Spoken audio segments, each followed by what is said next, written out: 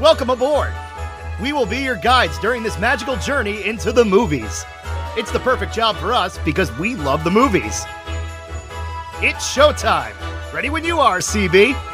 Action! Welcome to Monorail Radio, episode number 134. I'm Sean. And I'm Jackie. In the casino this week, we are back on the roulette wheel to play Disney Plus Roulette. And thank you to our very loyal listener, Ashley. She gave us some numbers, and this month, the roulette wheel landed on 2011's Teen Spirit. Now, just based on the thumbnail, my initial reaction is, damn it, Patrice. But I don't want you to think that I did not give this film a very fair shake. And perhaps I was pleasantly surprised. You're going to have to hang around to listen. Had you ever heard of this film before? No. And I don't even recall ever seeing this thumbnail when, as we're scrolling through. So, no, Just because it falls to the bottom, I don't know. This might be our deepest dive into the roulette, except for the time that 20,000 Leagues sent us all the way through the list and then back around to the top. So here's the thing. I wonder, because this was a film that Disney made, but it was for ABC Family. Right. So I wonder if it was not a launch day title. Admittedly, I didn't care enough to go and investigate that. I'm wondering if it had to make its way through the other streaming services first before it came to Disney Plus, because you're right. I mean, there are certain things that we have come across 1,000 times that I know have been there since the beginning, but I don't recall this one being there. No, and especially because it's not like a movie that was made for ABC Family like Model Behavior. That was Justin Timberlake's acting debut at peak NSYNC time. It was the first thing he had really done since Mickey Mouse Club, and that was everywhere. But I mean, you got Justin Timberlake at 19, 20 years old to do a movie. Come on. You didn't really need to promote it all that hard. So this one, it's kind of no wonder if it had just aired once on ABC Family. If you didn't DVR it, you're never going to see or hear of it again. But yeah, it still counts. It was made for ABC as a Disney movie. I consider this more a Disney movie than I do the first Iron Man at this point. Even though it is a property, Disney didn't make that one. Correct. This review is sponsored by the Hidden Mickey Supply Co. Products include Disney and Pixar-inspired 3D straw charms. Listeners of Monorail Radio can get a 10% discount with the code Monorail10 at checkout. Visit Instagram or Etsy, search for Hidden Mickey Supply Co. and shop for all of your straw charm needs. Here we go with the shortest plot ever. The most popular girl in school, Amber, has been voted prom queen. As she goes to accept her crown, she is electrocuted and ends up in purgatory. Do I have your attention now? Technically, she is destined for hell, but Amber is given one more chance to turn it all around if she can complete an assignment. To turn the least popular girl in school into the prom queen. Yes, have we heard this before? Amber takes Lisa, the artistic Juilliard-bound invisible girl, and trains her on how to dress, throw a party, and talk to boys. Lisa throws her life away and steps on everyone she cares about in the process of out-ambering Amber, and Amber realizes that she can't let Lisa win prom queen, even if it means going to hell.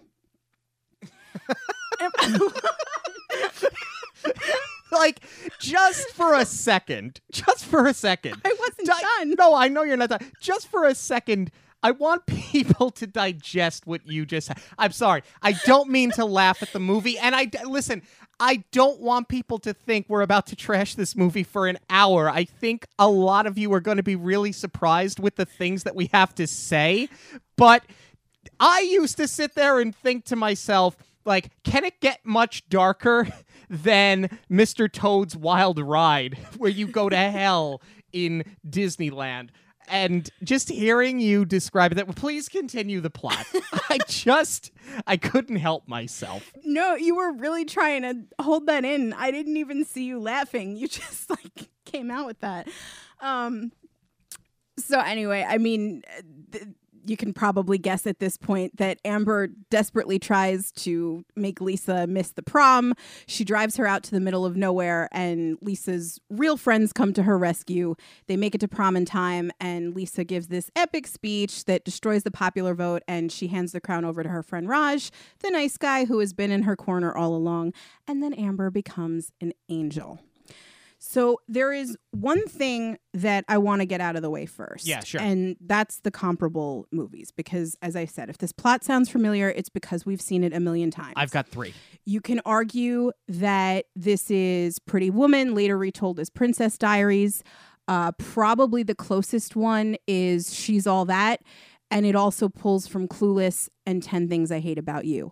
All of which are loosely based on Shakespeare's Taming of the Shrew. So, needless to say, this story has been told and retold a million times. So it's so funny that you mention She's All That, because I was thinking to myself, all right, so this was 2011. Had this been like 1997 and Disney was in their struggle breaking in with teens, if they had done this as a major release, this would have been Rachel Lee Cook, right? I mean, we know that if this had been the late 90s. Well, not necessarily, because she did do She's All That. If Disney got to it first, totally. All right. So, and just tread lightly, because She's All That. I am a 90s baby. That was my jam. Freddie Prinze Jr., Paul Walker, in all their glory. Is that that was the film that had the Sixpence None the Richer song, Kiss Me? Yes. Okay. And that was the bet that they not only had to turn her into prom queen, but they also had to sleep with her. Right. So that's where that one gets dark. I had 3 completely different movies. Oh, what were they? Mean Girls, Beetlejuice, and My Boyfriend's Back. Wait, what? The being in limbo thing, and only being able to really interact with one person while trying to sabotage other people to get what you want. Oh, snap, that's good. And then I think I'm one of like 7 people that have seen My Boyfriend's Back from like 1992. I've never seen that. But yes, Mean Girls is another one. But I think the difference, and I'm glad you brought that one up, is that Mean Girls and this film, to its credit, started to break that mold by really shaking up that high school hierarchy. Mm-hmm. I mean, they set you up with all of the tropes out of the gate in this one, but I think they do a good job of putting their own twist on it. I think so. I think that from the jump, the only thing that really does date the movie is the music. For sure. Now, I'm not just talking about the pop songs that you know. I'm talking about the song that opens the film. It sounds like, honestly, it feels like 2011 pop music that you'd hear on a top 40 station, but I would go so far as to say that I kind of felt like even then, and this isn't uncommon especially for Disney in a made-for-TV movie, where a pop song from 2011 sounds like a pop song from like 2001. So I felt like it kind of even felt a little older than that. I think that is also sadly part of the aging process, where movies that, or songs rather, that came out, that were after your formative years, it does really sound like it's all lumped together, because I think anything that came out past 2000 is total garbage. Oh, you think I'm showing my age now? I'm not saying you. I'm saying like this is my personal experience too. I'm not calling you old. No. I am. But I'm saying we've exceeded that because half the people who have made it this far don't know who Sixpence None the Richer are. No. That song was actually recently covered. And it became, I think, like a TikTok thing. So people very well may know who Sixpence None the Richer is. Either that or I think they might have tried to breathe life into their own song again and remix it. I don't know. But I heard they have two. I heard it songs. recently and it was remixed. What's more jarring for me than anything else about that dated song right out of the gate is that there is a narrator who we later find out is Tim Gunn, and that's who Amber is reporting to when she's in limbo purgatory, whatever you want to call it. I don't think we need a narrator to break this down, how it works that Amber's popular and Lisa's not, and they never interact ever. And it's interesting that you brought up Mean Girls because we have Katie, the main character, Lindsay Lohan, narrating the whole thing. But again, that's where the twist on it is kind of different with Mean Girls because she's very objective because she's had a completely different experience growing up. And to her, seeing it through her eyes and her comparing it to the African jungle, that's hilarious. That's a different twist. Here, I don't think it works at all, even though it is Tim Gunn and he's fantastic. I disagree because I feel like if you don't do that right away, upon first viewing, when the four of them come out and they get into the red convertible, the first thing I think to myself or thought to myself was, oh, geez, this is exactly what I thought this was going to be, and Disney is just trying to rip off Mean Girls. But when you get Tim Gunn with the narrative, I'm like, no, this is a tongue-in-cheek, it's a straight comedy, and it's almost picking fun at itself out of the gate, and I kind of felt that you did need that to separate yourself from those other movies, specifically Mean Girls. I'll give you that because he's very dry, so if you're setting up the satire, okay, fine. But when they get to the pedicure scene and he's still narrating that this girl's path never crossed with Lisa, then I was kind of like, ugh. And then I thought it was going to be every stereotype that we thought. But really, I mean, from there, it kind of does take off in a different direction. Here's what I find a little bit hard to buy. It may have worked for the time, but I feel like with YouTube and TikTok now, these film kids would not be unpopular. Like they're making this series. It's a stop motion animation of a farm. It's actually really cool. I mean, that may just be me because this was me in high school. I would have found this totally cool, but it seems like they're having success with the show that they're making. And I feel like now, especially with TikTok, if you have any kind of notoriety, you're going to be popular in school. So it's funny that you mentioned that because I have this in my notes as well, that they're producing these high-quality viral videos. Now, for 2011, that is somewhat ahead of its time. But 2011, it would be the cat that fell down, or somebody would slip and fall down a staircase. For a long time, YouTube was a mix of sports highlights that you loved, music videos, and America's Funniest Home Videos. That's basically what YouTube was in its very beginning. Before it became very how-to. And very polished. Yeah. Right, okay, so now YouTube has become very polished. It's become something more than just people making videos on a Sony Handycam, and it's not so niche anymore. Mm-hmm. Actually, I would argue that it's more niche because I feel like there's something for everybody to find now. But I'm saying so many people are doing it now, and they've made it, much to your dismay, I think, in many ways, they've made it so approachable and they've made it so much easier that anybody can do it. And I mean, just think about the camera on your phone, the quality of the iPhone camera, the Android camera. Anybody can do this, and that's what I'm saying. I feel like in its inception, like it was these kind of kids that had your above average know-how, where they were just completely obsessed, and this is what they wanted to do. It was those type of people that could create content for YouTube. Now everybody can do it, so I think it's less niche in terms of content creators. Yes, perhaps in content itself, you're right.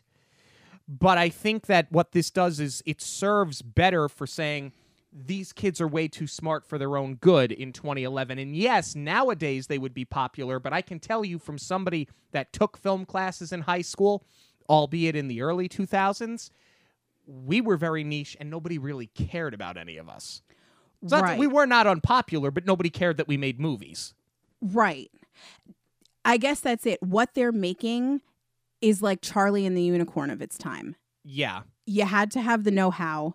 It went viral. Everybody knew what viral was, but it sort of seems, I don't want to say less special, but it's less unique now because of the content creation. Right, and when you have Nick, who's one of the popular kids that says, oh, you guys make the pig videos, I think they're hysterical. Right. That's where I think I will agree with you, where they should be more popular in high school than they are. Because when the popular group or the popular kids like your content, by extension, because the characters in here, they're archetypes of every high school movie you've ever seen, whether it's Can't Hardly Wait or 10 Things or Mean Girl, anything that we've mentioned. Heathers. You can even go back to Heathers. You can even go back to Grease. The archetypes of high school popularity, that still exists here, but because they are all so vain and so over the top, you would think that they want to leech on to somebody else's success because through extension, if this person's successful, I'm successful, and I'm just widening my circle. Exactly. So I agree with you there. If there's a flaw with the fact that they are not popular, that's where it is. And for me personally, it stems from that line from Nick saying how he watches the videos and he thinks that they're great. Right. Where I also think that this film sort of does something different is that we do get to see the other side of Amber, where in Mean Girls, they go home, I'm the cool mom, and Amy Poehler's offering them drinks, right? Which is hysterical. It's one of the, funniest parts of that movie. But we're not here to talk about Mean Girls. Anyway, we sort of get a peek behind the curtain into Amber's life. And of course, that is sort of a stereotype because they are trying to show us that there's more to the popular girl than meets the eye and that she's got her own problems and not everybody's so perfect. But I thought it was so interesting that they made her so desperate for her mother's approval. And I don't know if her mother is a single parent. They've only established that she works for... I think she is because they never show the dad. No. And you would, because obviously, spoiler alert, Amber dies. Right. So you would see the parents grieving. So we're led to believe that the mom, she's a single parent, she's hustling. She's clearly overworked and very dedicated to her job to create this life for her girls. And in the process, she's sort of ignoring them. And here... it kind of does give a little bit of levity to Amber being so popular because she doesn't have the attention at home, so she wants it in all the wrong places at school. From this gaggle of friends that she, quote unquote friends, they're really just like her muscle and they walk behind her. Yeah, exactly. Or from boys. Right. Now, I actually really like that they did this because I think that you pointed out Amy Poehler in Mean Girls, which... I don't want to keep bringing it up either, but I think it is like the closest comparison because it was the one that was made closest to this film of all of the films that we mentioned. Or even let's even go back to Clueless, okay? These are parents blindly spoiling their children. Yes. In this case, that's not what's happening at all. Right. I thought that it was a great way to develop Amber and soften her, and make her likable, because that's the thing. You've got to want to root for her to not go to hell. Thinking back to my days in high school, there were 10 Ambers. And if any of them went to hell today, I'd be like, well, yeah, naturally. It's okay, great. So if you're trying to make this person a protagonist, you have to make her somewhat likable.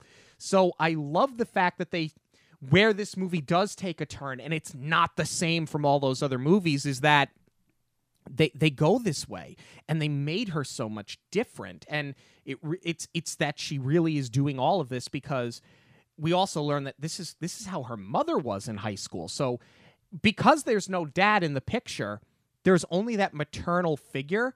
So you could see that that's the role model. So she's trying so hard, like it adds a lot of depth to a character that should be completely one-dimensional. Right, because with this archetype, you never really see them as eager to please. And it's placed perfectly because it softens her, but leading up to her death, getting the crown, she still is very mean when she's at school. So you're not necessarily rooting for her just yet. In fact, when she does go get the crown, I was still kind of like, eh.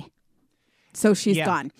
The other odd thing that I think it does that sort of takes it in an unexpected direction is that I'm also not completely invested in Lisa yet. They softened Amber. They made her likable for a hot second. So now Lisa's about to go into the prom. She's wearing her mother's hand-me-downs, but she's sitting in the car typing up her college application to Juilliard. Mm-hmm. And what she says is that she doesn't have a life. And she's clearly trying to get accepted into the school where she thinks that she's going to fit in. This is where I don't necessarily identify with her. And I should, because I was that film girl in high school. But to me, her motivation would be that she wants to get into Juilliard to get out of the place where she doesn't feel she fits in. And instead, it's just, I want to get into Juilliard because I want to have a life. You would think you'd be so busy having a life outside of school. Like, let's compare it to She's All That. In that film, Lainey Boggs was an artist, like a really good artist. She lost her mother at a young age, and she was doing all of these really offbeat, unique activities after school. It was painting. It was, I can't remember what the show was where eventually Freddie Prinze Jr. does the hacky sack. Was it like a beat poetry thing, or was it just a talent show? I've never seen it. Wait, you've never seen... Oh, my God. All right, we're going to write this wrong tonight. I'm going to find it.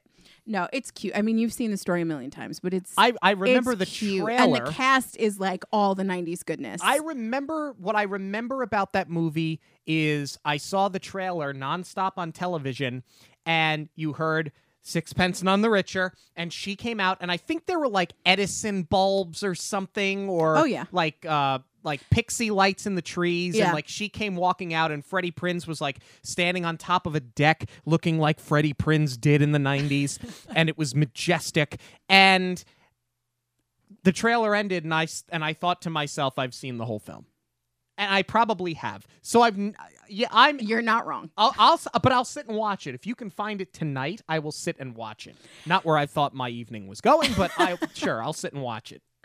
Well, anyway, the point is that Lainey, basically school was just something that she did. And she just had to make it through the day, and then she could go off and do whatever she wanted. But she filled her day with so many other activities after school. And she worked. Here, it's just like, Lisa's like, I need a life. But if you really are this artsy person, I would have to imagine that you're doing everything you can in your spare time to get out of your situation. And that's where she falls flat to me.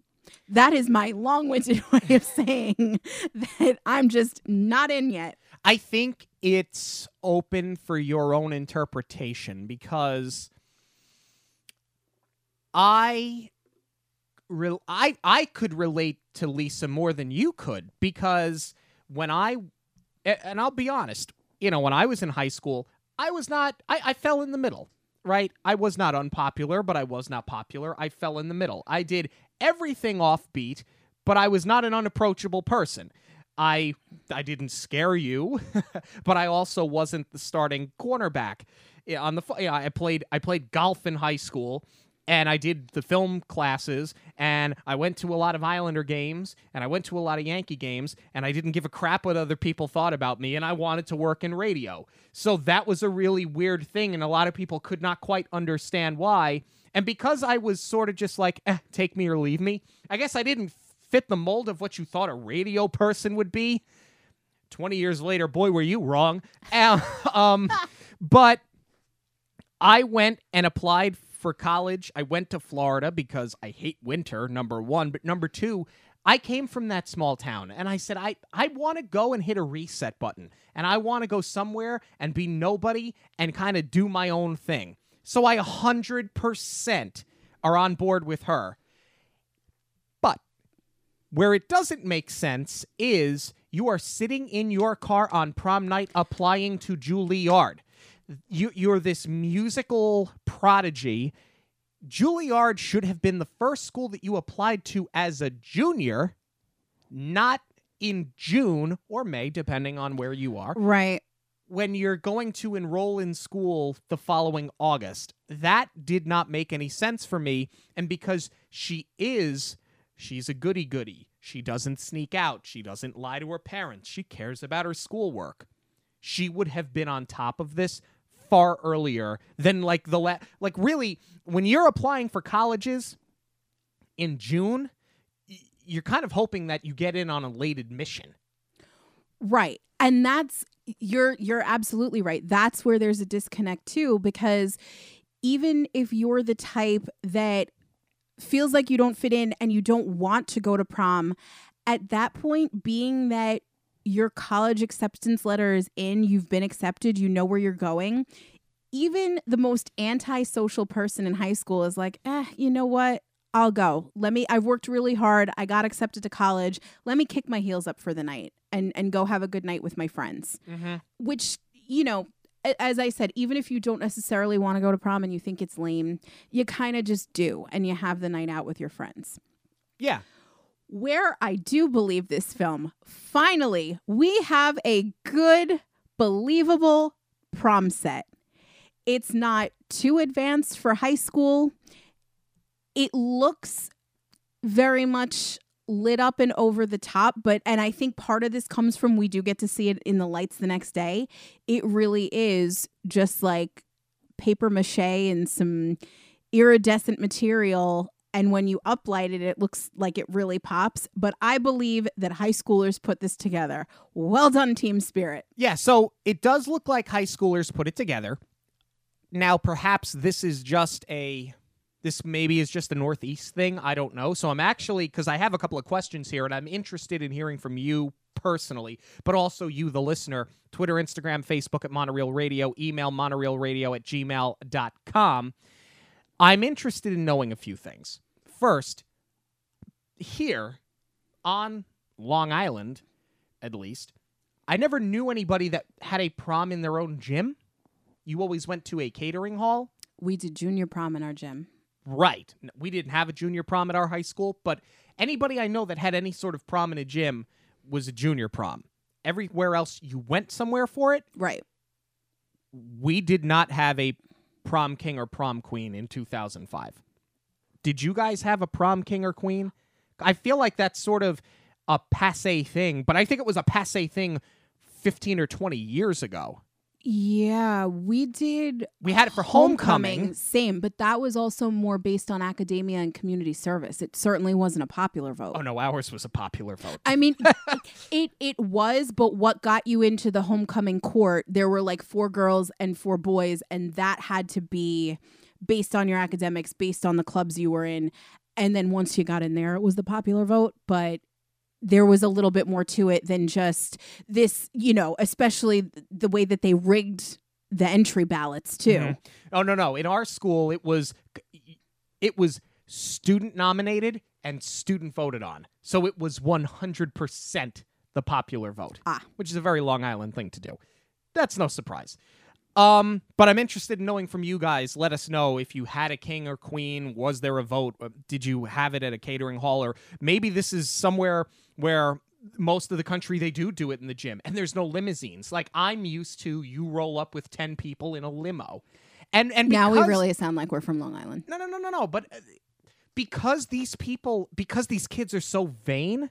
I mean, yeah, they're rolling up in their father's Mercedes convertible. So, okay, that makes sense. But you would think that they'd want to roll up in the, all right, now I'm going to date myself, the Hummer or the Escalade. Oh, no. We had a Hummer limo because that was the thing in 2005. And I had to reserve it. No, we had like a classy black limo. Thank you very much. I had to reserve it 14 months in advance. Because you had a Hummer. Because that's what everyone did. Congratulations, Sean. You are a stereotype. I never thought that about you. Because I didn't know you in high school, but I know what your experience was. And you never did anything stereotypical until right now. So, you would think that would be a thing. But perhaps because this town is, a little bit more of your... It's Springfield. It's Main Street, USA. You don't really know where it is.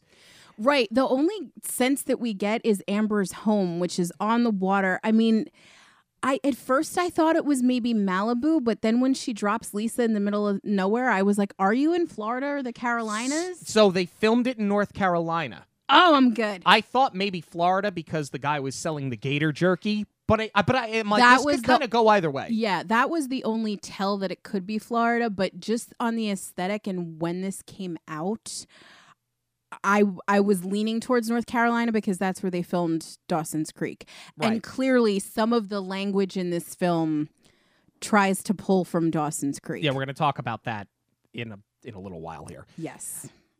This is a great death scene, by the way. I just want to throw this out there. Her body is smoking. It's awesome. And I don't mean that in like, wow, they picked a really hot actress. I mean like her body is smoking, singed. literally singed in front of the whole school, because when her date backs his daddy's Mercedes into an electric box outside, it shorts everything out, and it shorts out the wire that is lying next to the table that has her tiara, and when she goes to grab it, she gets electrocuted and dies. See, and this is where it flips back on Amber, because we did see that moment with her, but she is so desperate for her crown. I love it. Even though she's warned, she does it anyway. And it's like, you know what? You learn your lesson now. You just died over this crown. Selfish death is so good, because in a way, I don't want it to sound insensitive.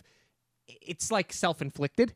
Yes. Because you have been warned, and you literally say something to the effect of, get out of my way, this is my time. Yeah, or nothing's going to stop me. It was one of those cliched lines, and she paid for it.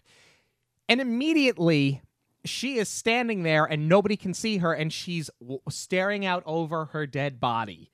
And you hear screaming, but nobody really seems to care at the same time. It's not like, oh my God, Amber's dead. It's, I just watched somebody get electrocuted at prom. You're more freaked out over the body than any sort of attachment you had to who it is. Right. So now we go to Limbo, which is a salon with endless empty chairs. And she thinks she's in heaven. And enter Tim Gunn. James Gunn would have been really interesting. Enter Tim Gunn. He is spectacular. I love this Limbo, too. I love when he does I mean, do you call this a cameo? Not really, because he is playing the part of like an angel supervisor. But I feel like anything that he gets cast in, he's playing some version of himself, right? Like my favorite one was How I Met Your Mother in the Suits episode. The 100th episode. He's Barney's tailor. I thought that was perfect, but I love him in this role too. Yeah, he's really funny, and I do like where the storyline takes off a little bit more from here. Yeah, it's cliched. We've seen it. Get the, turn the ugly duckling into the swan. Okay, we've seen it. And then she hurts everyone she cares about. I mean, I was able to pretty much sum up Act 2 in about 2 sentences with what happens to her. I mean, you kind of know. Here's what I really like about this, though, where this movie, again, flips itself on its head, and it's so different from the rest of them. This is not, hey, you're sort of between death and life. Do this for this person, and we'll send you back and give you another chance. Right. You're done. This is like All Dogs Go to Heaven. I didn't even think about that. But it's you're in limbo, and you have to do something nice for somebody else, because there's no coming back for you. Your eternity is on the line. There is no second chance for you. So it's either you go to heaven or you go to hell. And while I laughed over that statement as you read it out loud, because it is funny to hear out loud, I really do love that this is where it is so much different from so many of these other films. Especially because Tim Gunn pretty much tells her she is going to hell. This is her last chance to turn it around. It's not determining your placement. It's kind of like, you're done for. You need to accept your fate, but we'll give you this one more chance. Right. Now it's around here that I made my note that the language is not at all suitable for the Disney Channel. So it's a Disney made for TV movie, so you'd want to call it a DCOM, but it's not. But that's okay, because I think that what they do here is they made a movie that better suited their target demographic, and I think they picked the right network to put it on. Because if you think about it, things like Pretty Little Liars, like these are all things that are on ABC Family. That is more of your teen, like tween to teen, right? Whereas Disney Channel's adolescent to tween. This network, ABC Family, now it's Freeform, that's where you get this programming, and I thought that was a really smart way to go about it. While you probably didn't get as much exposure as you'd get on the Disney Channel, you could make the movie you actually wanted to make by shifting focus and going to a different network. I will give you that one, but I do think that lines like vacuous shrew are totally wasted in this film. Follow me down this timeline, if you will. The first movie to sort of do this was Clueless, but it was very much tongue-in-cheek because they were all trying to appear older, smarter than they actually were, and Cher would constantly mispronounce all of these bigger vocabulary words, or Ty would say something and it sounded completely out of context. And that's what makes that movie funny. And I don't think that anybody ever has or ever will is going to do it better than Amy Heckerling. She is the master when it comes to these teen comedies. Then later we see it again with Dawson's Creek, and that was just annoying because then everybody started trying to talk like those characters and didn't know what half of those words meant. And I feel like that sort of became the bar that was set for high school. Then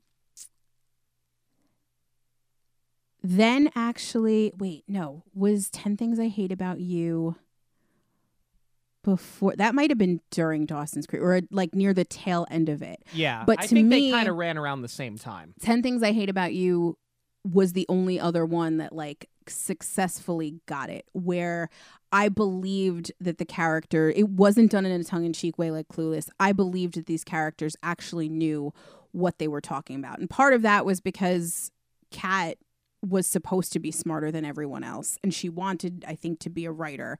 So I'll believe that from her. And that was also the most closely based on Taming of the Shrew. Like that was an adaptation, actually. So you kind of have to have the big language. And then thinking about it a little bit later on, Gilmore Girls does the same thing, but I believe Rory's saying that because she's a big reader. So here, Lisa has sort of done nothing to prove where she doesn't have the chops to back up a phrase like that. And I don't think anyone does in this movie. Yeah. It's great writing, but I think it's wasted on these characters is what I'm trying to say. I buy these characters saying these things. I think the dialogue throughout this movie is absolutely spectacular. It's buried in a made-for-TV film that most people have never heard of, but it suits this movie. I don't feel like it wasn't the wrong call to give these characters these lines, because I mean, at the end of the day, I mean, Lisa says to Amber's ghost, I mean, you know what? I'm going to tell you, go to hell. Go to hell. You'll have fun. There's so many people there just like you. Like, there's just so many good lines in this movie. I'm talking more language about, more in, I don't want to call it vulgar. See, here's the thing. I'm sort of in this interesting in-between right now, because the lines are not vulgar compared to any of the other films that we've discussed. But seeing as we are a family-friendly podcast, I'm not sure that I'm necessarily going to repeat. Okay, I'll use one line. There's a lot of PG-13 in this movie, and they are certainly not afraid to attack the coming-of-age thing. Right. But when Amber's ex-boyfriend is at the memorial service, which is great because nobody cares about her, and it's a very eye-opening moment for her, and he's talking to his boys, and he goes, I can't believe this happened on prom night. And she's like, oh, he feels so bad for me. And he goes, this was finally my chance. She was going to let me do her. And I kind of took a step back and said, in a Disney movie? Yeah. And so, like, that's the thing. Like, I would say if you're a parent that's on the fence about letting your kid watch this, it's PG-13. If your kids can watch Who Framed Roger Rabbit, they can watch this. But for what is, for all intents and purposes, a borderline DCOM, this is language I expect to hear out of Can't Hardly Wait. And that's where I kind of felt like, oh, this is really towing a line here that I haven't seen in one of these straight-to-television Disney films before. See, I have no problem with them really going for it with the language. My thing is believability. I believe that from a high school boy. Yeah, of course. It's more about the highbrow lines where, like I said, the vacuous shrew thing. To me, Lisa has done nothing to prove that she's the brainiac. She separates herself. I wouldn't even say that she's an outcast necessarily. She's invisible and she wants to be. Like, for example, when we go to her next scene where they're working on another pig film, she's not the director. Right. Which is fine because, it's the four of them. They're friends. They're just making movies. Yes. But insufferable Colin is the director. That's exactly Self-righteous Colin. He has got such an ego. They make the joke that he thinks he's Tarantino. And this is where it gets a little blurred for me, is because that's the type of person that I went to college with. So I feel like in high school, to have that kind of an ego and to have that, but I guess that's like a coping mechanism for him. It's like, one day I'm going to be famous, so none of you are going to matter to me. But what I don't get is why he treats Lisa and Selena the way that he does. And that's where I'm saying I'd buy her more if she was the director, because she wants to do well. She wants to get into Juilliard. Like, why are you letting this kid talk to you like that? Especially because this is supposed to be your safe space. These are your best friends.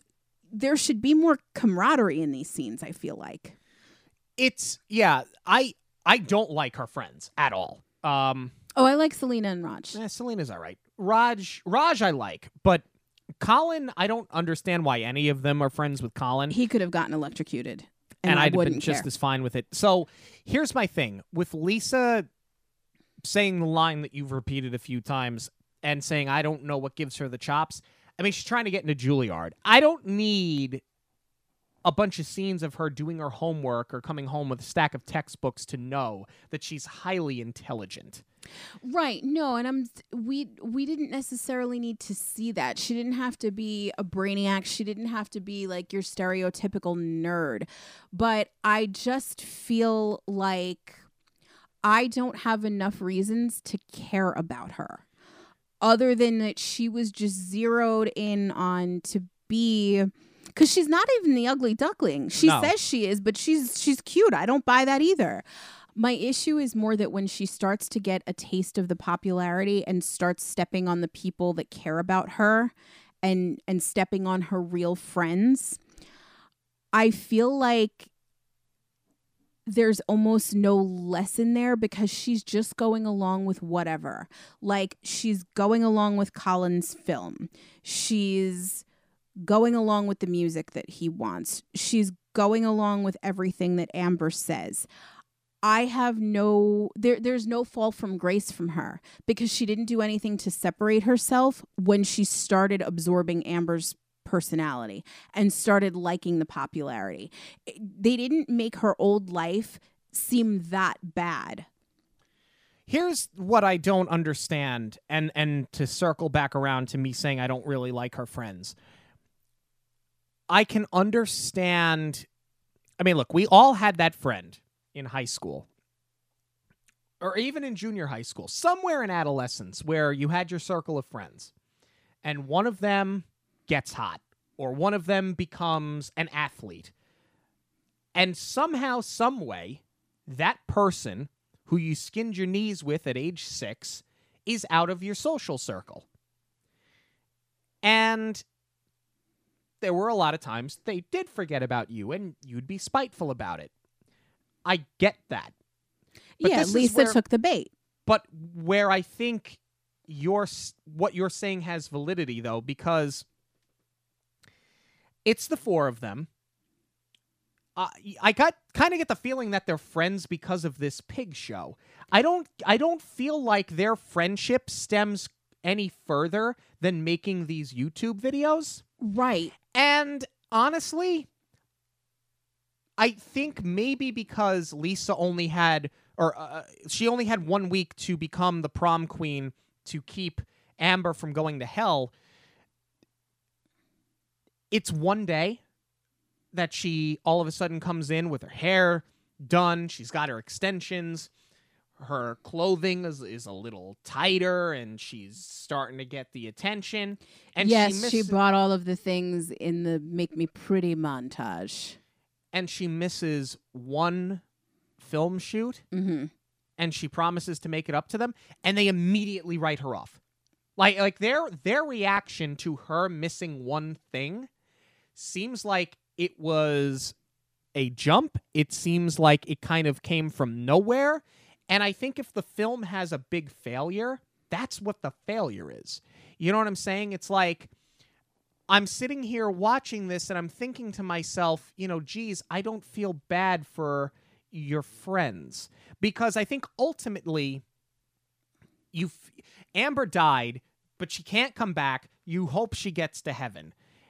Lisa's going to learn her lesson. So, this is very formulaic, but ultimately, I am supposed to feel bad for your group of friends that you have since ostracized, because you're supposed to be our lovable lead that's a protagonist, become a borderline antagonist who's self-absorbed and turned her back on everybody for popularity, and you burned your friends. And you're supposed to feel bad for the friends because we're supposed to want you to learn your lesson. I don't feel like she had to learn a lesson here, because I don't think that what she did was all that bad.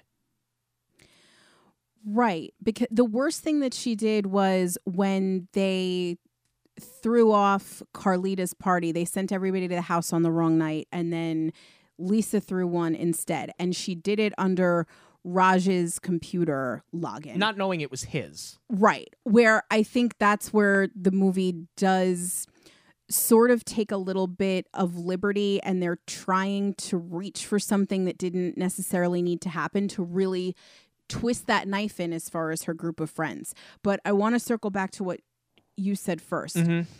This does all sort of tie together with the subplot with her friends. I think the issue is that I don't believe that her and Selena are really close with Raj and Colin. I don't think anybody's close to Colin, and I think that's by design because that's what Colin wants. But there are a few lines of dialogue where they do try to cover it up and allude to the fact that Selena and Lisa have been friends for a really long time. Like, they talk about Selena's almost first kiss, and they were talking about their childhood. So I believe them, especially because what this film does different is that you had said her friends write her off the first time she changes her clothes. The boys do. Selena doesn't. Selena is right on the trail almost immediately because she knows that that's not in Lisa's character. And she sees these as warning signs, not, oh, you changed and I'm not good enough for you anymore. And that's where this sort of breaks the mold and breaks the stereotypes, because she's trying to help her friend with whatever crisis she's going through. She knows this is bad. So I can definitely appreciate that they did that. You also use the phrase lovable protagonist. And I think that that's very important because that is what I'm bumping on right now. I don't find her lovable. I find her relatable at best.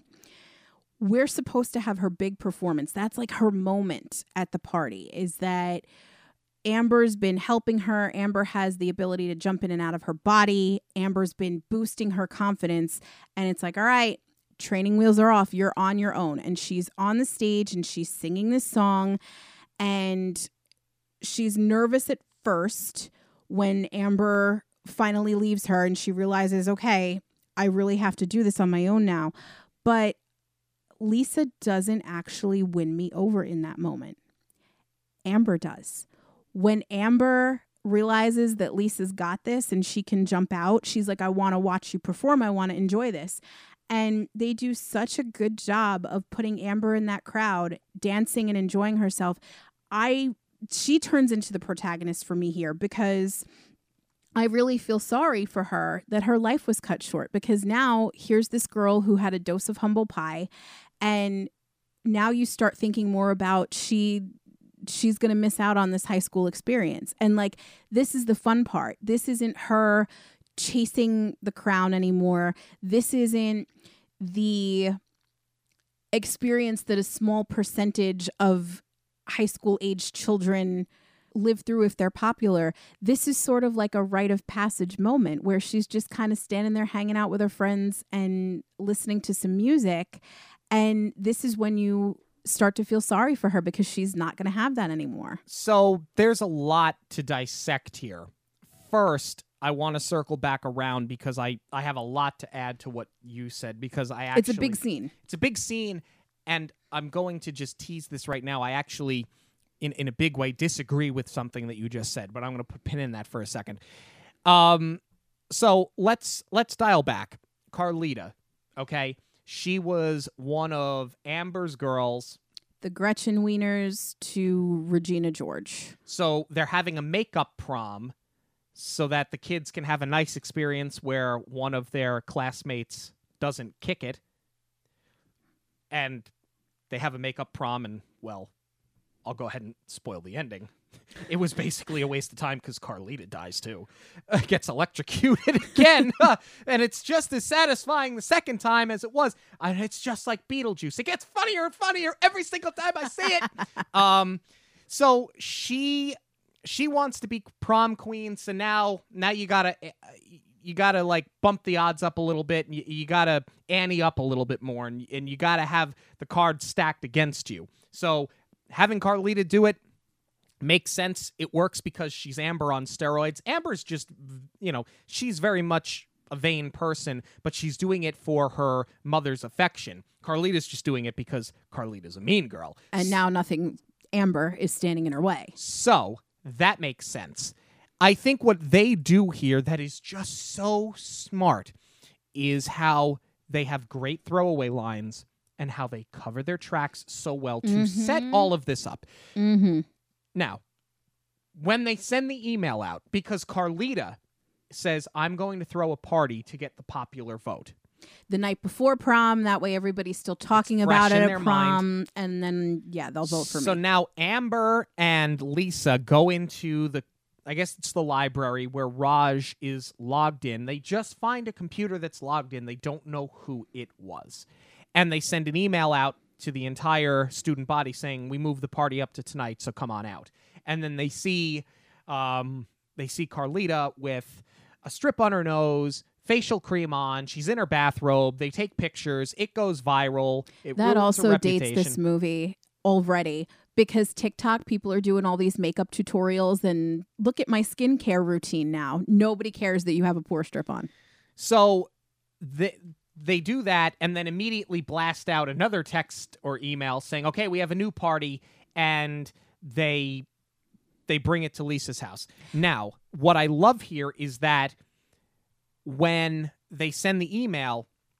Is it an email or text? That is really bothering me. It's an How email. do they have access to all these children's phones? It's an email. I mean, you could get email on a smartphone in 2011.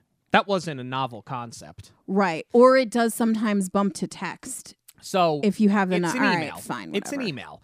So because Amber says they can't trace the email back to you, we're going to send it from this. So it's a good throwaway line. It's like, all right, so you did, this is why you did this intentionally. You did it so it couldn't be traced back to you. Therefore, you can't take the fall. It's more in the context of, we hope Carlita doesn't find out who sabotaged her. Bingo, because you could just as easily say, oh, this one's logged on. Come on, let's send the email. And it's like, well, didn't it go from your email address?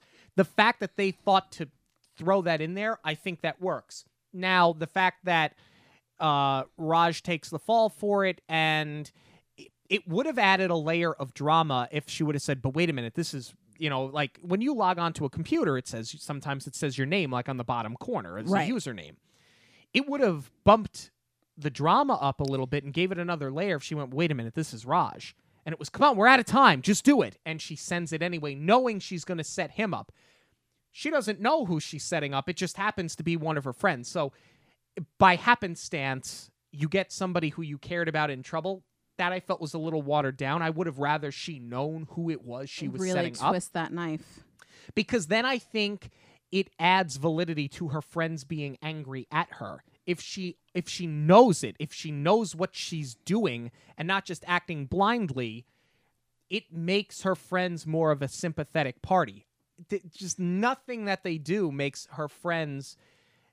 I don't feel bad for them at any which way possible. And that's what I'm saying. And you really did pinpoint it here, is that she didn't go for the, okay, I know it's my friend, but I'm going to do it anyway. She didn't take ownership. She is just being led along. Right. And then I wonder, how is she throwing this party when her parents are around? And she goes, oh, well, my parents got a free spa weekend. Clearly, this is something that Amber was able to set up because she's got these ghostly powers. But I said, I love that they keep covering their tracks here. They do. And I have said now we are 134 episodes in, so we've done 134 movies. How many times I sit here and say, a throwaway line would clean up this entire mess. They do it twice in the course of maybe 4 minutes here. And it's done so tactfully, where it does clean up the mess. So it doesn't throw me off. It doesn't make me feel like this could not possibly happen. They just do it so tactfully, and it's so smart. No, they're legitimate reasons, too. It's not like they're just doing like a literal throwaway line where it doesn't relate to anything, or they're doing it solely for the purpose of cover-up. It all does work together. Now I want to talk about this scene with the band. Now, Carlita has sent two of her friends in, as they call, we're intelligence. It's your intel, but okay, your intelligence. To spy on Lisa, because Lisa's the competition for prom queen. And Nick, who is the guy that Lisa's been pining over the whole time. The football guy. Yeah, it's kind of been her secret crush.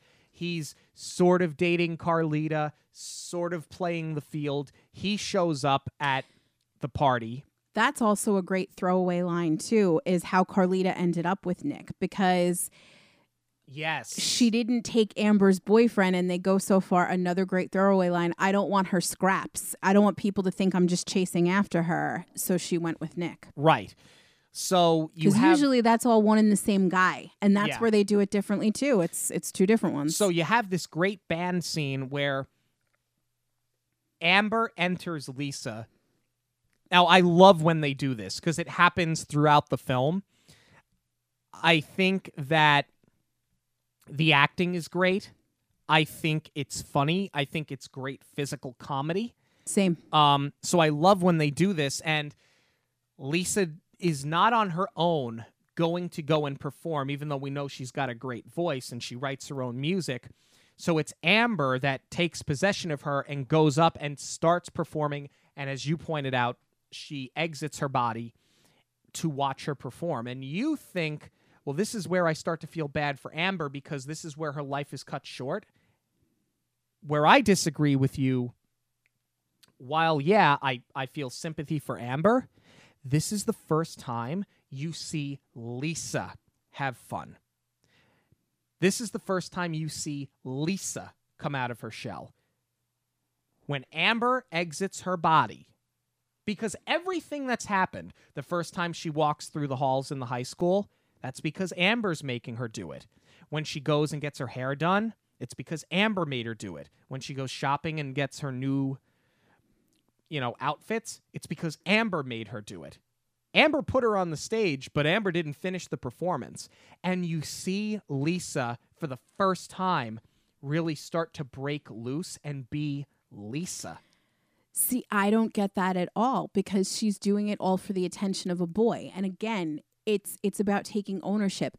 She should have, in the moment, realized, like, this is my chance to prove, I want to go to Juilliard. This is my chance to prove why to all these kids who ignore me that I'm going to make something of myself.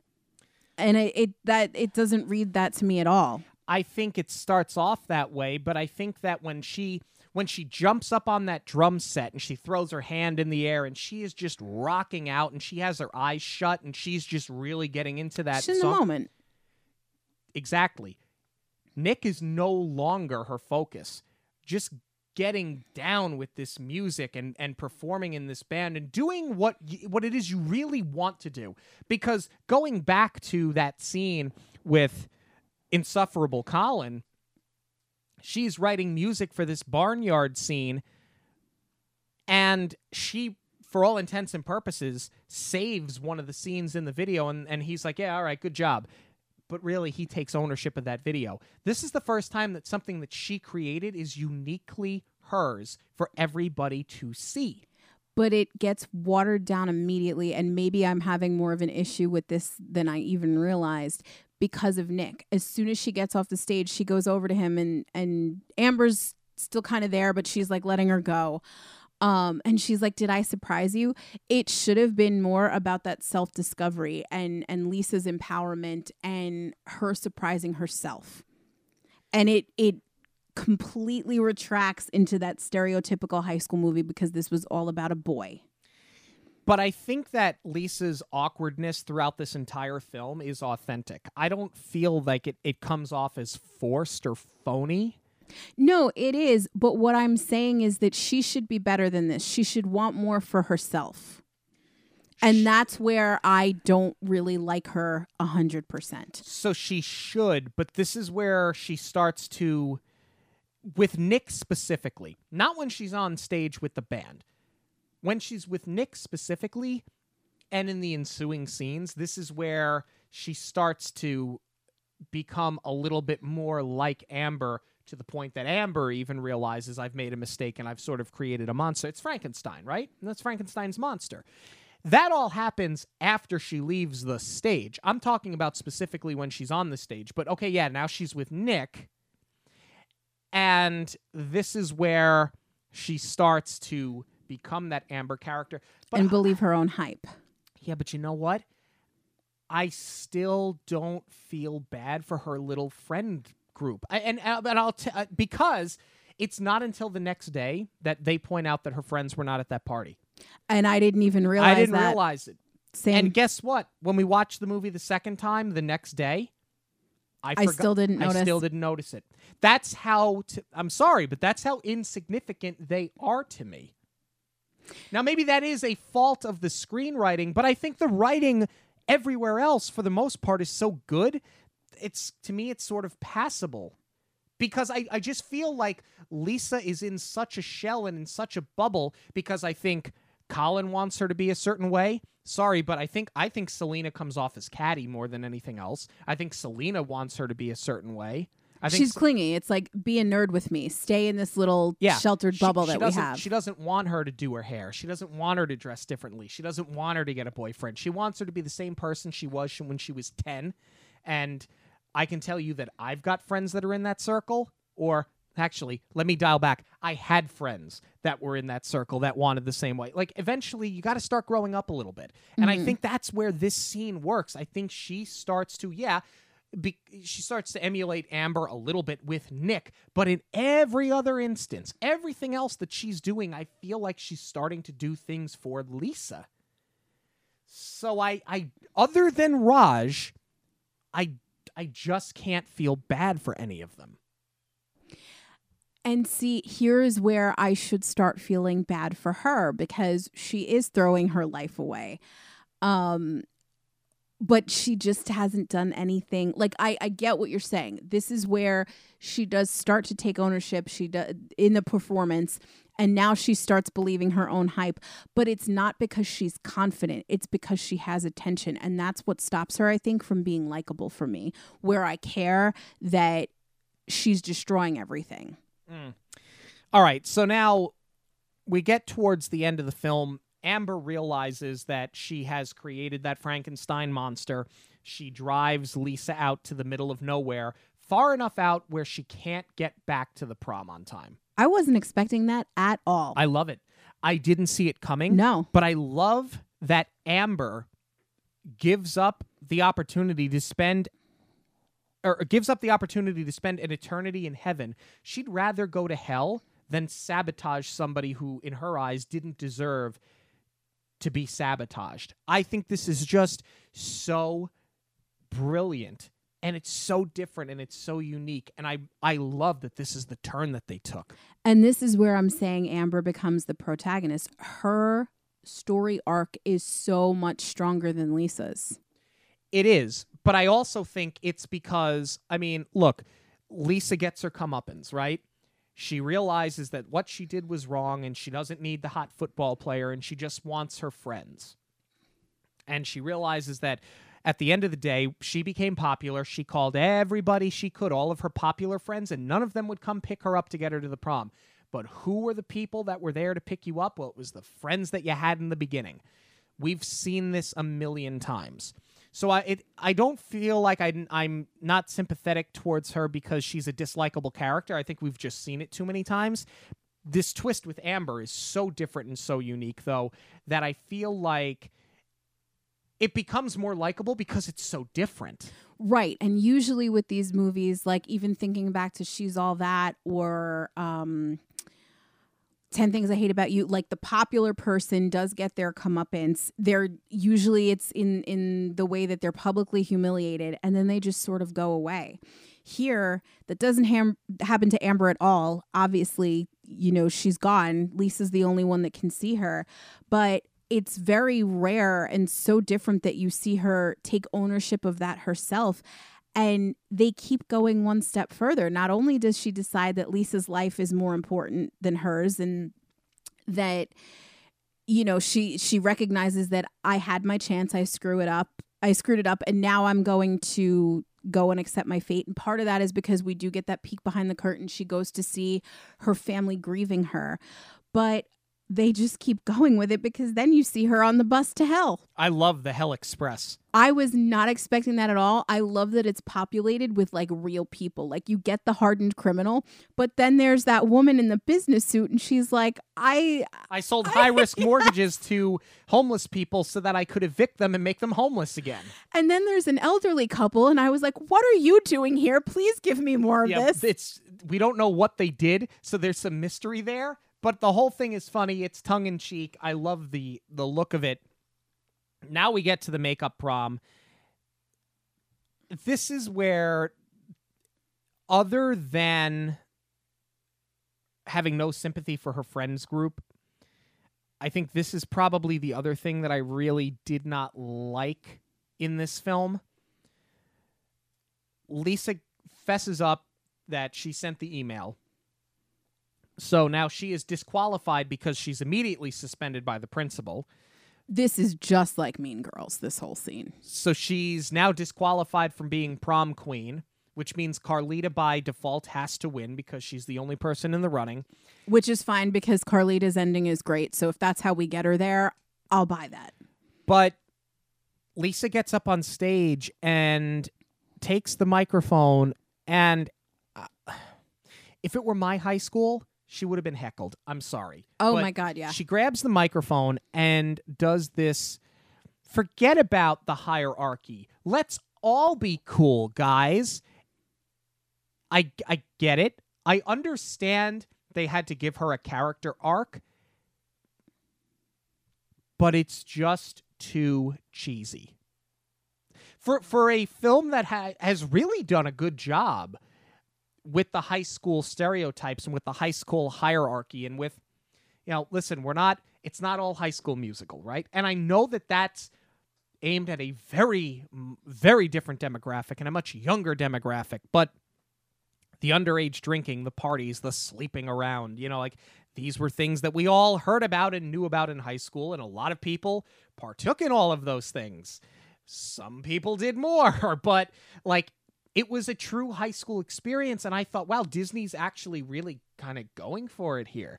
And then you have this ending where she gets up and has this "we're all cool" nonsense, and they all start chanting Raj's name, and then they all dance. It's like Footloose. Let's party! And they just dance poorly, and that's kind of how the movie starts to that's the climax of the movie. You know what I'm saying? Like, yeah, Amber gets her wings and Carlita gets electrocuted, so it's funny because it's going to happen again to poor Tim Gunn. But I just felt like it was a really weak, cheesy end to what otherwise had been a really different movie. I love that you said to poor Tim Gunn, because of all the people that I thought I was going to feel sorry for at the end, he was the least likely of them. No, I hear you. I mean, the big thing is that this is ripped right from Mean Girls, but the difference that Mean Girls made, and where of course they do it better, is that Katie was also on the Mathletes, and she chose to go to the competition and win with her team instead of going to prom. Or that was part of, I haven't watched Mean Girls in a minute and I should know this, but that might have also been part of her penance for what she did, that she couldn't go to prom. I can't really remember, but anyway, case in point, she gets to the stage, she makes her speech, she breaks up the crown and gives it to everybody. But that's also a very different movie, because that was about the female experience of high school and how you bully each other based on the way you look and your bodies, and not just the stereotypes of what group you're hanging out with. Like, right. Mean Girls went for the jugular. And it's a brilliant movie. It is. Oh, yeah. No, I'm not hating on it at all whatsoever, but the breaking of the crown was more about, I put this girl down personally. It was personal. I'm asking for your forgiveness. I want to make it up to you. This was more, I think what you're talking about with Lisa's character arc, this was much more of a blanket statement about, let's all live in the spotlight for a moment. And you would have been heckled off the stage in any high school. You wouldn't have had this like rousing, yeah, let's do it, everybody. Like, this is where, to me, you go from those movies that we've talked about. I'm not going to list them again because we've gone over it so many times. It's repetitive. All of those high school hierarchy archetype films from the 90s, from the early 2000s, you go from that and doing your own version of it, and doing it quite well, I think, to having like this High School Musical ending. So it feels like, I'll put it, you know what this feels like? This feels like they had a different ending. They screened it to Disney executives who said, no, make this more like High School Musical. The ending doesn't feel, the heart is there, but the way the movie ends doesn't feel like it belongs in this. It feels like it didn't do well in a test screening, and they reshot the end of the movie.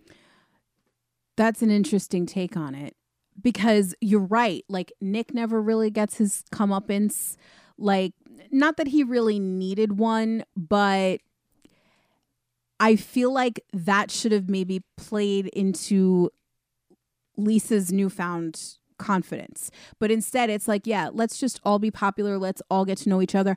I do buy that as far as reality, because I feel like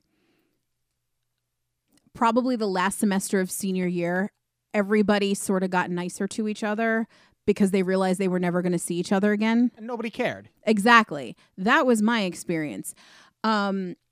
Here, yeah, she doesn't say anything groundbreaking or innovative. And then again, it's watered down because of a boy. Because, and I guess you could make the argument, and this is where like the Disney fairy tale sort of comes into play, because it was the first guy who saw her new look. The starter guy. Exactly. As Amber called him. And he chased her down to pursue her. He knew she was going to prom. He went to 7 proms to go and find her. And you could make the argument that, like, yes, she caught his attention because of how she looked, but he didn't know a thing about her. And he was still interested, versus Nick, who all of a sudden was interested because she got popular and because she looked the part. But I just feel like, okay, so she got the guy, she's having fun, she's dancing with him. I feel like it would have been more of a character arc if maybe she kissed Raj. I mean, she gave him the title. And I do like the part of, you know, the point that they made of saying, when they all said, who is Raj? She's like, let's make sure that we're never saying that again.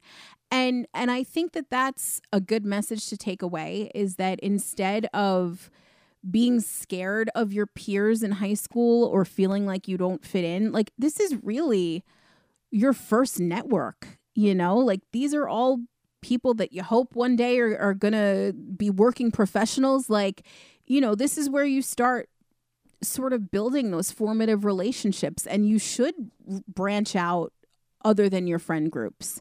But anyway, and I really can't believe that we've rambled on for over an hour about this movie. I mean, I know we have a lot of news coming up, and I really thought that was what was going to put us for an hour for the week, not Apparently the actual not. review itself. No, but it is interesting because there are a lot of things that this movie did well. There's some that's not so great, and I really do appreciate how they've broken out of the stereotype. But just to wrap up the point that I was trying to make, I just don't feel like Lisa had the full arc. And I agree with you. There's just something off about that last speech that would have really brought her full circle. And like I said, yes, she does give the title to Raj, but I just feel like that moment gets watered down because it still becomes about a boy and not her and how she's going to move forward. Actually, the better moment is when Amber comes back, because she does give Lisa that one final piece of advice, is be confident, and that's what's going to make all of the difference. So, you know, I guess it is a fairly decent ending to assume that Lisa's just going to go out into the world with this newfound confidence. But I didn't need the boy to prove that. To me, you had this really nice moment where I actually feel like Amber is Lisa's best friend, and now she's got to say goodbye to her. I think Amber's been a better friend than Selena. And that's where you really could have had that heartbreaking moment where it's like you're happy that Amber will go to heaven, but at the same time it means that Lisa's going to lose her best friend, because I think she has been a better friend than Selena. But she says, you know, I'll be here popping in on you, I'll keep an eye on you. Kind of, you get that guardian angel thing going. So, I mean, look, like, upon landing on this, it was damn it, Patrice. But as I watched it this week, I said, well, I mean, yeah, you can draw so many comparables to so many other movies, but this one's unique enough, and it's so well paced, and it's so funny, and the dialogue is great, and I think that the leads are great together. And if I'm being honest with you, if it wasn't for Lisa's friends, who I don't care enough about at all, and that horribly cheesy "we go together," you know, like, I was waiting for him to bust out it like it was Grease at the end, or Grease and Footloose together. Or High School Musical. It's near perfect. Oh my God. I think I was not expecting that. I honestly think, I don't care what the IMDb says, I think this was a huge win on the wheel. I give Disney credit for going for it. I think it is so different from any other straight-for-television movie that we've seen from Disney. I think the right language, the right attitude, the right pace, the right network, the right demographic. I honestly was shocked with how much I thoroughly enjoyed this movie. Same. Not about it being near perfect, but I was more than pleasantly surprised by this movie. I definitely enjoyed it. I give it crazy kudos for breaking the mold and doing something really different on a story that we have seen 100 times. If you haven't seen it, I definitely recommend checking it out. If you're just looking for something light and fluffy, you know, I would say it is a feel-good movie. It is. It's a funny movie. It's definitely humorous. The only thing for me is really just the main character. Although, like I said, I would argue that Amber's the main character because this is her story, even though her life ended. It's how she redeemed herself.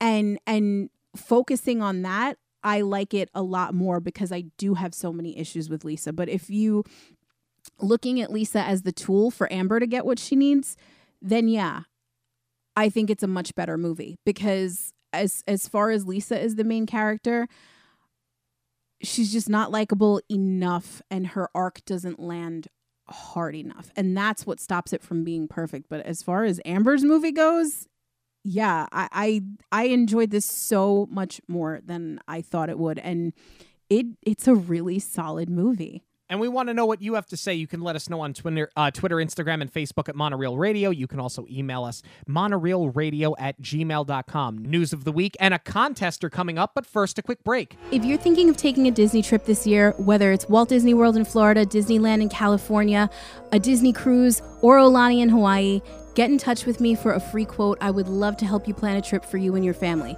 Or even if you've already booked, reach out. I want to help get you the best deal possible. You can contact me on any of the Monorail Radio social media outlets, or shoot me an email at j.zolezzi, that's Zolezzi, at magicalvacationplanner.com. News this week is brought to you by Karma and Kismet Designs. Whether you're looking for that touch of Disney in your life, or perhaps you are a business owner and you need branding, print and graphic design, or perhaps media kits, Kelly has you covered. And if you are a listener of the show, you get a 10% discount with the code Monorail10 at checkout. Go ahead and browse their website, karmaandkismetdesigns.com. That's Karma, the letter N, kismetdesigns.com. We've got a lot of Disney news this week. The first one. We're both very excited for two completely different reasons. Okay. It has not been verified by the most credible sources yet, and we don't ever talk about news like this, but quite frankly, I don't care, because I'm so excited. They have announced that Disenchanted is getting James Marsden and Idina Menzel back, and I could not be happier. I am so excited to see James Marsden back, because I felt that he was maybe your favorite part of Enchanted. Probably the best part of Enchanted. I am so excited to see that he's back. Idina Menzel, she doesn't have anything else going on right now, right? I mean, it's what's impressive about that, and I do imagine that they are going to get her back, is with her star power now. Do you give her a song? Yeah, it's going to be really interesting, but I am so excited to see that they are starting to bring this cast back. I love Enchanted. I love it more and more every time I see it. So I am excited to finally get more information on this sequel here. What's funny to me is that I'm seeing a lot of, wait, Idina Menzel was in Enchanted? Yes, if you call yourself a real fan, then you should know this already. But I'm thinking now, post-Frozen, they're going to have to give her a little bit more meat and potatoes. And what's going to be interesting is that you've got Amy Adams, who is an Academy Award-winning actress. Like, do you give the bigger parts to Idina? Are we going to be, is this taking place in Andalasia now? Like, is this going to be centered around her marriage to the prince? Or does Giselle become your secondary character? I'm not saying that Idina is a better actress, but I think especially in the Disney canon, Idina is certainly more popular than she is. They've hung a bigger hat on Idina Menzel. Fair. But let's not forget that Amy Adams was also in Muppets. So Amy Adams for Disney... I wasn't even thinking of Muppets, and that is really recent. Yeah, Disney, they're not afraid to hang a hat on Amy Adams either. And I don't think, because I know them personally so well, I don't think either of them have an ego where they necessarily care who's got the bigger star. I honestly think they're kind of going to split it. I'm wondering how on earth Disney's going to afford this. For me, James Marsden was a secondary character in the first film. He'll serve to be one here. I'm interested to see what happens with Patrick Dempsey, because he is not necessarily the household name that he was when the first film came out. Not anymore. Right. How many times has he died on Grey's Anatomy at this point? He's been shot. He's been stabbed. Listening to his list of near fatalities is like Groundhog Day with Bill Murray, where he just talks about all the different ways he tried to die and he couldn't. I actually tapped out of Grey's when Christina left just because I couldn't get down with these storylines anymore. It's It's like, what can we do that's even dumber than the last time? It's becoming a soap opera. All right, so we got that news. We also got news that Disney Channel is moving forward with Zombies 3 with Meg Donnelly and Milo Manheim. They are going to be reprising their roles. We actually saw Meg Donnelly perform at, it wasn't the Walt Disney World Christmas Parade, but we saw her perform. It was like a holiday Christmas kickoff special. Yeah, and it was on the Disney Channel. I think they used it in the parade too. I think she did both. I think they repurposed. I just remember she looked like she was wearing gold tinfoil. And then she had like a bedazzled microphone. Can't even imagine how hot she must have been that day. I can tell you it was... That thing just had to absorb the heat. No, but she's cute. We haven't seen Zombies yet, but that is something we want to do eventually. And I enjoyed her performance, so I'm looking forward to that. Yeah.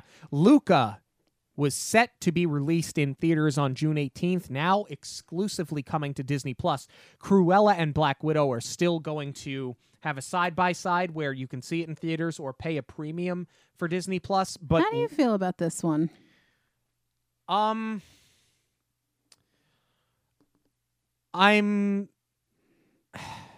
confused. Right? I don't understand. I can understand why.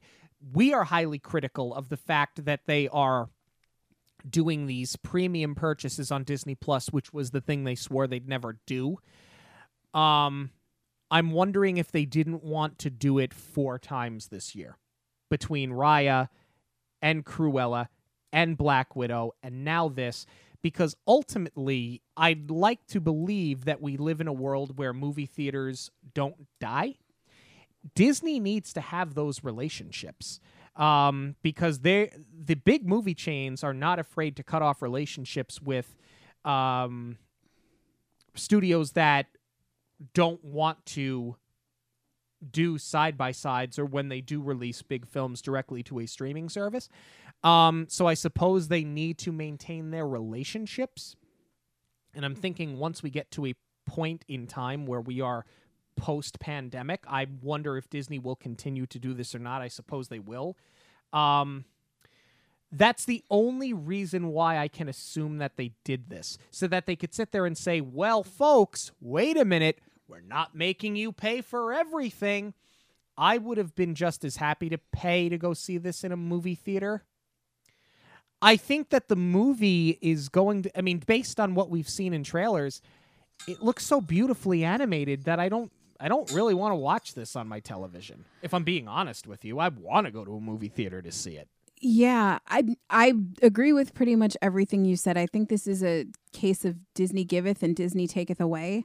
And I agree. I feel like if they are going to bang you for a premium payment for Black Widow and Cruella, this is their way of trying to soften that blow.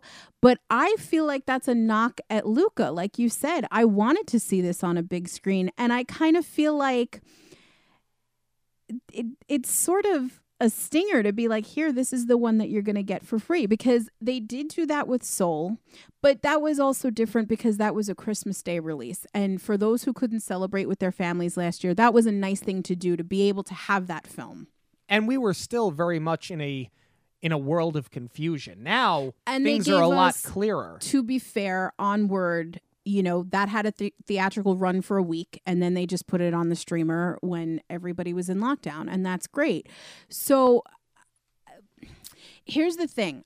I feel like I would not read so much into this if Luca, they knew, was going to be a very, very popular movie, and they were using it to incentivize you to subscribe to the streaming service, and they were using it as like sort of a linchpin to get people on board. And they kind of did that with Onward, and at the same time, Frozen 2 got released early on the streamer because it wasn't supposed to be there at the beginning of the pandemic. Right, but now you've got The Mandalorian, you've got WandaVision. Those are your big and Falcon and the Winter Soldier. Those are your big sellers to subscribe, and you've also far exceeded the amount of subscriptions you thought you were going to have by You've now. exceeded your 5-year number. So that's where I kind of feel like they're just like, here, have this, but we're still going to charge you for premium. And that's where I feel like this is sort of a kind of a double-edged sword that they're giving us here. I wonder if it bombed. Like in test screenings, if it bombed. That's what I'm saying. Like, I feel like they're not being generous about it, that they're not using it as a marketing device. It's kind of it's like a pity movie, I feel like. Yeah, because with Soul, it was, hey, we're giving this to you on Christmas, as you pointed out. With Onward, it was, you know what, folks? We're all inside. We can't go to the movie theaters. Here, have Onward for free. Here, have Frozen 2 early. Right. And even with Soul, I feel like that was better marketed. It was marketed a lot more where it could be the incentive that you survive. Here, you want to give your family Disney Plus for Christmas? Well, we're going to give you this movie for free. What is this giving? Like, it's the end of school. Here you go. No. It's sort of a head scratcher. I'm thinking it's just because they get blowback every time they do this with, give us more money, give the mouse more money. If they had, I'll put it to you this way, I would not read a thing into this if they were doing it with Cruella or Black Widow. Then I would be like, all right, they're looking for subscriptions. Yeah, because I think they're higher profile films. Sure. Yeah, it's sort of interesting. I think it's just their way of saying, here, have one. But, I mean, if they announced, we'll do it for free, but we're going to do a limited theatrical run, I'd go to a movie theater and watch it. For sure. I wouldn't watch it on my television first. Right. So, yeah, it's a head scratcher. They also announced that Disney Plus has signed on for 10 episodes of National Treasure, told from the point of view of a 20-year-old Nicolas Cage. And Jerry Bruckheimer is still producing it. I mean, look, they've talked about this for long enough. We know things are starting to go back into production. National Treasure is a hell of a lot of fun. Yeah, I can get down with this. Here's my theory. I'm going way out on a limb here. I mean, I love both National Treasure movies, and it is no secret that I do not like Nicolas Cage, but I think those movies are wonderful. So I'm happy to see more of that. I feel like it's an interesting choice, though, that we're going to do this as a prequel, and we're going to see the moments in between with Ben's story. That is his name, right? I think so. Yeah. Yes. I almost said Stanley Goodspeed, and then I was like, no. Different movie. No, different movie. We talked about Sean Connery last week and what winners do to the prom queen. It didn't happen in Teen Spirit, by the way. But my theory is that since they're not doing a sequel, they're not continuing on with Nicolas Cage, and I hope I'm right here, is that maybe this is where we're going to start putting this sea thing together, and maybe this translates over into the Adventurers Club and what they're doing with Jungle Cruise and the Hangar Bar. And if that's the world we're going to live in, I am so here for it. I think that is a way of getting C involved. I think it's a way of also giving us content, because we know they want to give us like 100 titles a year on the streamer service every single year. I also wonder if this is them testing the viability and testing the interest in doing a third National Treasure film. Rather than go and invest the money into National Treasure 3, especially because I get in the cage. I am not afraid of stepping foot in that cage. But Nicolas Cage is really off the rails sometimes. I'm just wondering if they want to test this before they go and get themselves invested in a $200 million film. Do people care about this franchise anymore? Do people care about this story anymore? I kind of feel like that's maybe a part of it. They'll never come out and say that, but I'm wondering if that's a part of it too, because all we've heard about is National Treasure 3, it's coming. We've been hearing this for 10 years and never a step in the right direction. Right. And now this comes out, I'm sort of just reading through the tea leaves here, as I think there's some accuracy, but we'll see. Also, it sounds like Disneyland is getting an expansion. Now, the city of Anaheim is behind it. They should be. What the hell else do you go to Anaheim for if not Disneyland? Not to go to Arrowhead and see the Ducks play. Not to go to Denny's or stay at one of the motels. So of course they're going to get behind it. That would be like if Orlando one day said, "You know what? We don't need Disney. You have nothing else." There's a lot of rumors, none of which have been confirmed by reliable sources.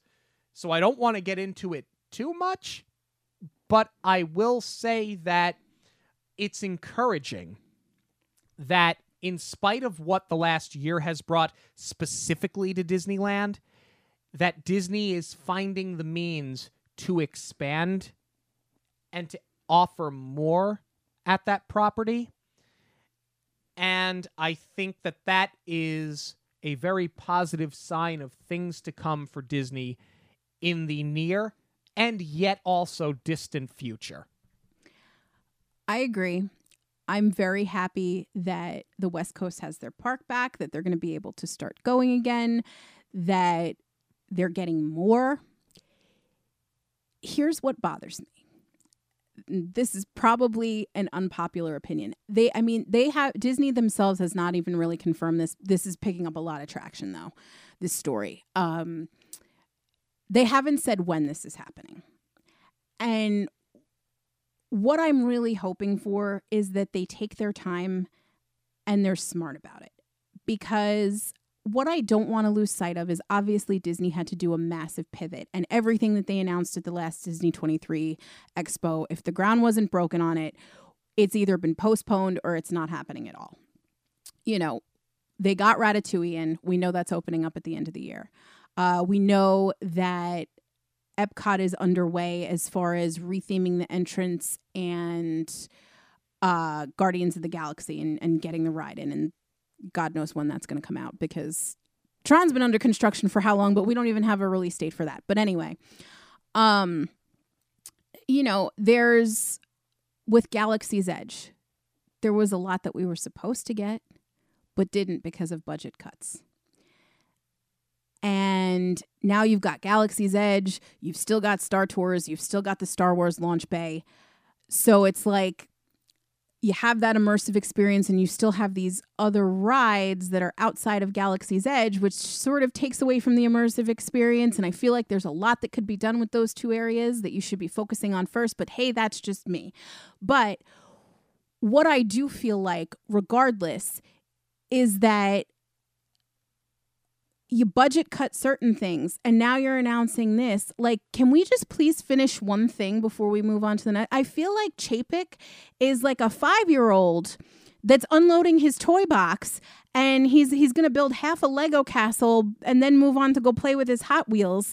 And he's not done playing with the first toy first. And it's like, can who's watching him? Iger for now. Here's the thing.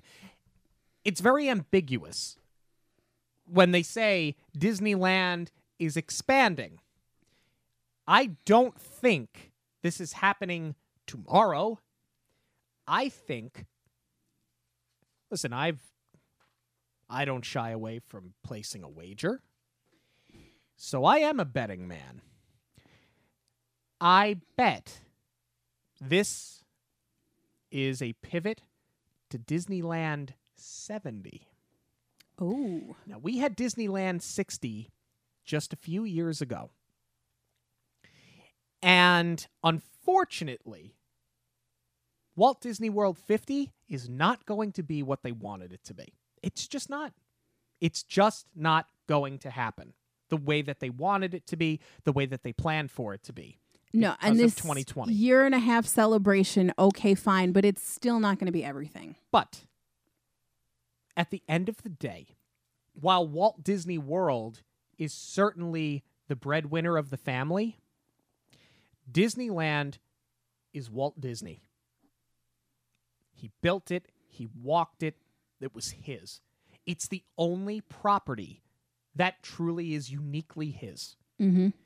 So they could just as easily pivot and say, Walt Disney World, we lost that anniversary.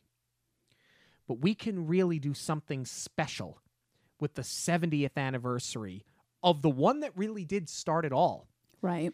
So they could be gauging interest to file permits to break ground 2 years from now.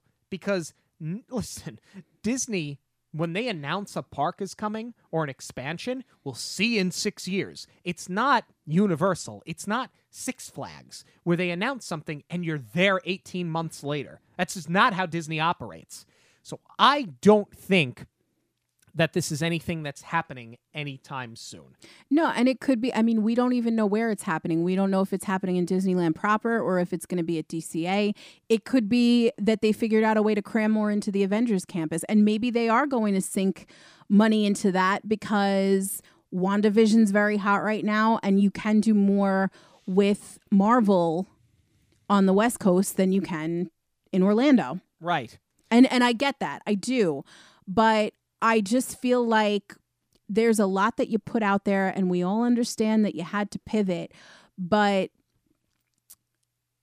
I just feel like they should maybe be more forthcoming about what on earth is going on with the plans for Epcot and all of those changes. You know, you have a giant piece of metal sitting in the middle of the lagoon right now that was supposed to be back and forth to the marina. It wasn't supposed to stay there every day. It was only supposed to come out for Showtime, but I'm just saying there's a lot I think that needs to be addressed before you go sink money into something else. All right, so with all of that being said, what we can tell you, because we don't have everything under lock and key so much as Disney does, is that it's roulette, which means it's time for a giveaway. And I am so excited. We are running a contest for the next week. The winner will receive a Monorail Radio t-shirt as well as a straw charm from our dear friends over at the Hidden Mickey Supply Co. So, this straw charm is going to be, it's real cute. We're going to post a picture on social media. It is a Mickey balloon, and we wanted to pick that one for the opening of Disneyland next month. So, here's what you have to do to enter to win. Leave us a review on iTunes. Leave us a rating and a review. Now, a lot of you out there are loyal listeners who have been with us for such a long time. You've already gone and done that. So, we'll give you an opportunity to still enter this contest, because some people left us a rating or a review a year ago or 2 years ago. If you did that, go ahead and leave us a rating or a review on Facebook. Rate us on Facebook. Or a different platform. Whatever the platform is. Just rate us there. Screen grab it and tag us on your social media so we see that you did it and you're entered to win. And that way we can get everybody involved. And you will have until Monday, April 5th, 2021 at 11:59 p.m. Eastern Standard Time to get your entry in, and we will announce the winner of that prize pack on the show that will be released on Tuesday, April 6th. That'll be the episode that we release the day after the contest ends. Thank you guys so much for joining us this and every week on Monorail Radio. Don't forget, subscribe to us on your podcast platform of choice. Follow us on all of our social media, Twitter, Instagram, Facebook, and TikTok at Monorail Radio. Email us, monorailradio@gmail.com, and for links to all of the podcasts on the social media, or the social media, I should say, the email, everything. The home for Monorail Radio is online at monorailradio.com. For Jackie, I'm Sean. Have a magical week, everyone. On behalf of Monorail Radio, we'd like to thank you for joining us. We'll see you at the movies, the stuff dreams are made of.